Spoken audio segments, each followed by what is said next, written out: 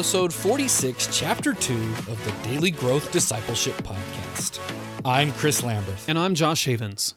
And we're on a journey to learn what it means to live a lifestyle of discipleship. We're glad you're joining us and hope that as you set aside this time for God, that He would help you grow today in the everyday moments of life. And today, we're talking to Bishop Emma Ineson. The Reverend Dr. Emma Ineson is Bishop of Penrith. She was formerly principal of Trinity College, Bristol, where she taught practical theology and spirituality, and chaplain at Lee Abbey Community.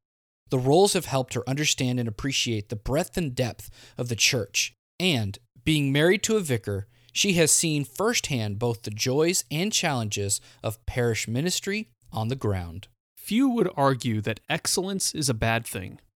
We may call different things excellent, but excellence is always seen as good. And this desire for excellence is typically what drives ambitious people. We want to be the best, or produce the best, because we want excellence. But as our ambitions and desires for success move us forward, how can we know that the excellence we desire is truly excellent? And how can we know that we want excellence for the right reasons? As we try to live a lifestyle of discipleship, one of our tasks is to work to understand our identity. We're called to understand the way our actions are motivated by the person we believe ourselves to be.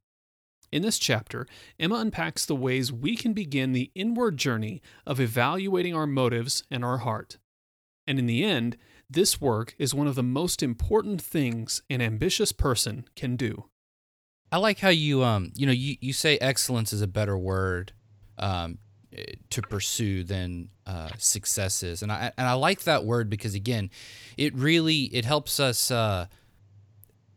know the way in which we should go about walking forward, aiming our ambition. So if we are pursuing something like, success or excellence in our relationship with Christ to be more like Him, then that means we can focus on the things that's going to do that in the time and place in which we are. So, for instance, if you're out in public, right, like you're the hands and feet of Jesus in unique ways when you get to go to people and to touch them, so to speak, the way Christ would. But now we're in our homes, and so what does that look like to, maybe it is a time for much more Sabbathing and reflecting, silence and solitude. Our entire lives have to be oriented now around whatever the particular call is, and then yet still be able to walk with others and serve and minister to them well. But can't this pursuit of excellence lead to like chasing legalism or perfection? Because like Josh and I both, we both want to pursue excellence in our own ways. And I think like for Josh, it ends up being a lot more legalistic. He talks about that. That's been my struggle. Yeah. And then for me, it's like I have this, I'm a type 1 on the Enneagram. So like perfection is what I'm always seeking after. And so I can kind of get caught up in my own head there. So are there some dangers to using then this word excellence? And then I guess really what I'm after with this question is how do we evaluate our motives to make sure that they're pure? Yeah, and that's always the question, isn't it? With all of this, with ambition, with success, with excellence, it's about why. Why are you seeking to be excellent? And what does that mean? So, Paul in Philippians 4, finally, beloved, whatever is true, honorable, just, pure, pleasing, commendable, is anything excellent and anything worthy of praise. Think about these things. So, Paul uses this word excellence quite a lot. And when he uses it, he means the Greek word that he used, arete. It means excellence in and of itself. So it's not a comparative excellence. It's an excellent within myself. So I think when Jesus calls us to be excellent, it's not like a sort of TripAdvisor certificate of excellence sort of badge that we win. It's not, I am 5-star excellent and you are only 3-star excellent. It is for who God has called me to be, and in the vocation He has given me, I'm fulfilling that to the best of my ability, in the power of His Spirit. So I think, again, excellence is a better word, probably, but it's understanding. The trouble is the world has often taken these words and used them for other means. And so if we think it's about comparison. It's not. It's about relationship with Jesus.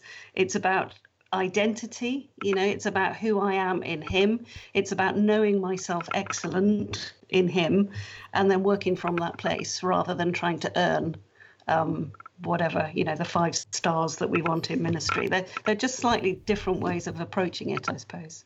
Well, I mean, what you're really talking about is just excellence is the proper functioning of a thing according to its creation. And so, like, if we look at a hammer, it makes a terrible screwdriver, but it's great for pounding things in. It's excellent at that. And so, that's been something that I've struggled with, as Chris mentioned, is this tendency toward legalism, where my motives are to achieve favor with God. And really, the last 6 years of my life have been about God undoing all of that and bringing me back to the point of realizing that my creation and my calling is to just simply be a follower of him and let the rest of the issues that I think are so important fall away. And when I do that, that is excellent. Actually, and it's about success rather than excellence. But he's saying a similar thing. He says, a millionaire is successful at being a millionaire, and a donkey is successful at being a donkey. It's not you are to be excellent and successful in who you are, not comparing yourself to somebody else. So I think that's really right. It is about motivation, and it is about identity. It is about knowing who we are and whose we are, and then working from that place. I love this emphasis on identity because, obviously it's our step one in creating a lifestyle of discipleship. But the more I've come to, and more I talk with guests like yourself, that have this emphasis, like you just mentioned, it's so incredibly freeing to discover that success isn't about becoming somebody else. Or again, most of what we talk about when we talk about success is in this comparison vein. But when you say it's about identity and becoming who I am meant to be in Christ, I find so much freedom and joy that can come out of that sort of a relationship, because it empowers me to then just pursue, like you said, my vocation, who I am supposed to be. I'm curious, though, as I'm talking about this, do you have any particular practices that you routinely use to help evaluate your motives in this thing?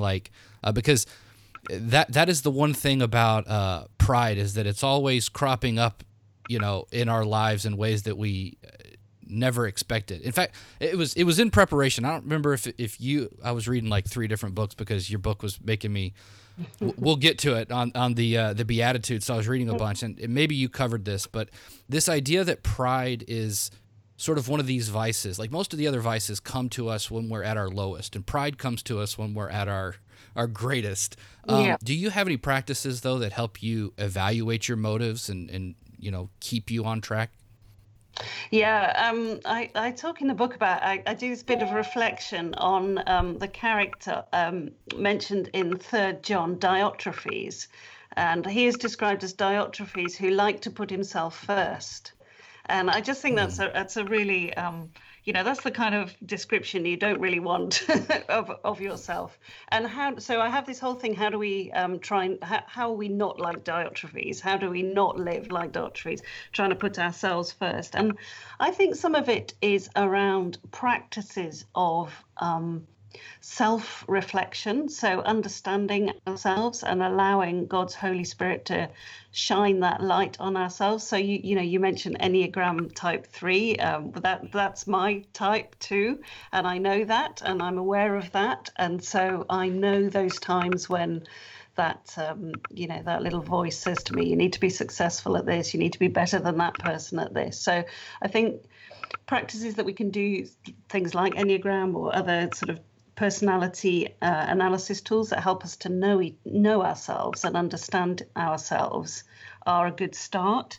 I think that just doing that careful inner work on character.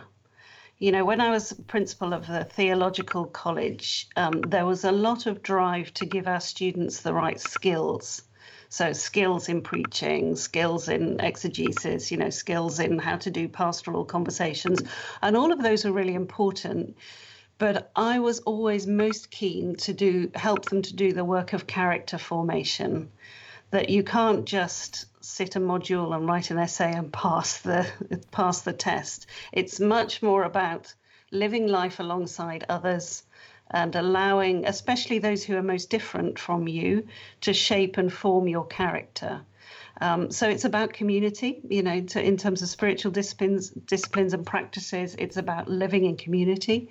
It'll be really interesting to see what this period of isolation does for us in terms of community and the way we build that and the way we understand that. So practices of community discipline, just eating with others, sharing with others, hanging out with others. I think also it's been really important for me to have, I don't always understand myself as well as I should. So I need others to be able to help me to do that. So having those relationships of accountability are really important. Having those people who will say to you, do you realize what you do there? Or have you thought about thinking about this slightly differently? So some of that stuff around allowing ourselves to be accountable to others. And then, just really boring and old fashioned, but spending the time in prayer, in silence, in meditation, in sifting through the messages that come our way. We get so many different messages through media, through, all sorts of different places. Just that time to sit quietly, to allow God to be God, to read God's word daily. Those sorts of things which are not reinventing any wheels, but are really important, I think. Yeah, they are important, and I think it's we like to cover the basics on the podcast because it's I guess it's the old term, like it might be cliche, but it's cliche for a reason. But like these basics, we get too conditioned to hearing them. Okay, yes, we should pray, we should read our Bible, we should spend time in meditation. But the more we can connect them to a deeper reason like that, and we can understand the purpose that they're producing in us, I think it helps us to see that, okay, this isn't just a task on the checklist that I have to check off. No, this is actually doing something in my life, and it's for a purpose, and that purpose is to meet with Christ and to ultimately to become more like Him. I think even this idea of trying to be like Him can become sort of a faulty motive, if it will, because again, we're still trying to measure up to something, and instead of just having a relationship with Him. So I just wanted to echo what you just said there, because I have found silence and solitude to be a great antidote to that as well. Because again, if it's just me and God, well, I'm clearly the low man on the totem pole, and I'm not impressing anybody, and I have to learn to come to grips with who I am without all of the extra stuff that's going on. And so that's been a really important one in my life, especially lately. So, yeah. And I think just on that, I think sometimes it's presented that you're kind of either in that place of quiet and contemplation or you're ambitious.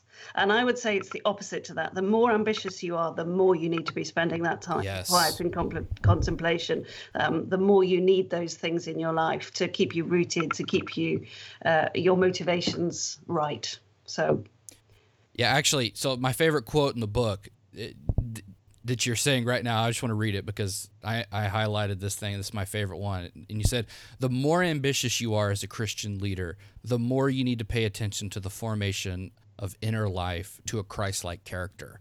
Yeah. And man, like that's going on my wall because that hit me right between the eyes, and it's true. And we don't talk about that sort of stuff. And so you're giving people permission to be ambitious, to seek the calling for which God has given them, and I want to talk about vocation here next. But it also is a call to realize the importance of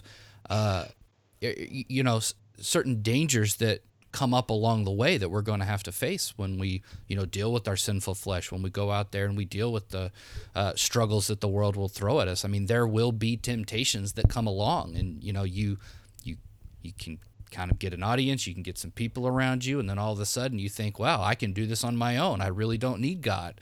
And so that's when it becomes all the more important to realize who we are and to to go deeper in that character formation like you're talking about. It's important for those of us who are ambitious to be constantly evaluating our motives. What drives us and why?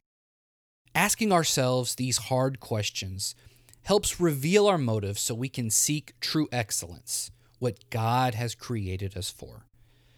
This gets to the heart of character formation. As Bishop Emma points out, the more ambitious we are, the more we need to pay attention to the basics that are going to form our character. Excellence isn't excellent if it destroys our lives. What good is it if we gain the whole world, but lose our souls in the process? So I want you to evaluate how ambitious you are. What do you want? What drives you? What has God called you to? And then I want you to determine if your current way of life is adequate for developing your character. You may need to cut back on certain activities until you can implement a plan for appropriately walking with God and walking with others. Until you have a plan in place for character formation that meets your ambition, your main focus should be to understand who God created you to be so your desire for success flows out of your identity. How can you create a lifestyle of discipleship? Most Christians think discipleship is a program or a few practices thrown in at the beginning or end of the day. But we want to help you create a lifestyle where walking with Jesus throughout the day is not only possible, but natural. And we have a tool that's going to help you do just that. It's called the Daily Growth Journal. It's a guided journal that's going to help you become secure in your identity with God and authentically walk with Him in your daily life. Growing daily in your walk with Christ is possible if you cultivate a lifestyle of discipleship. And the Daily Growth Journal will help you do just that.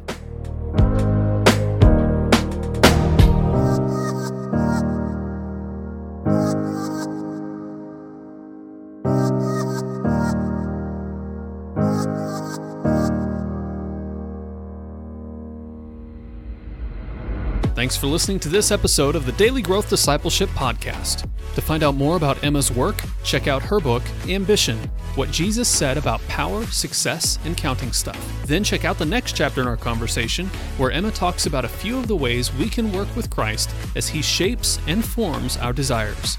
If you want to stay up to date on everything happening at Daily Growth Discipleship, go to dailygrowthdiscipleship.com and subscribe for free. You can also subscribe to this podcast on Apple Podcasts, Google Podcasts, and Spotify.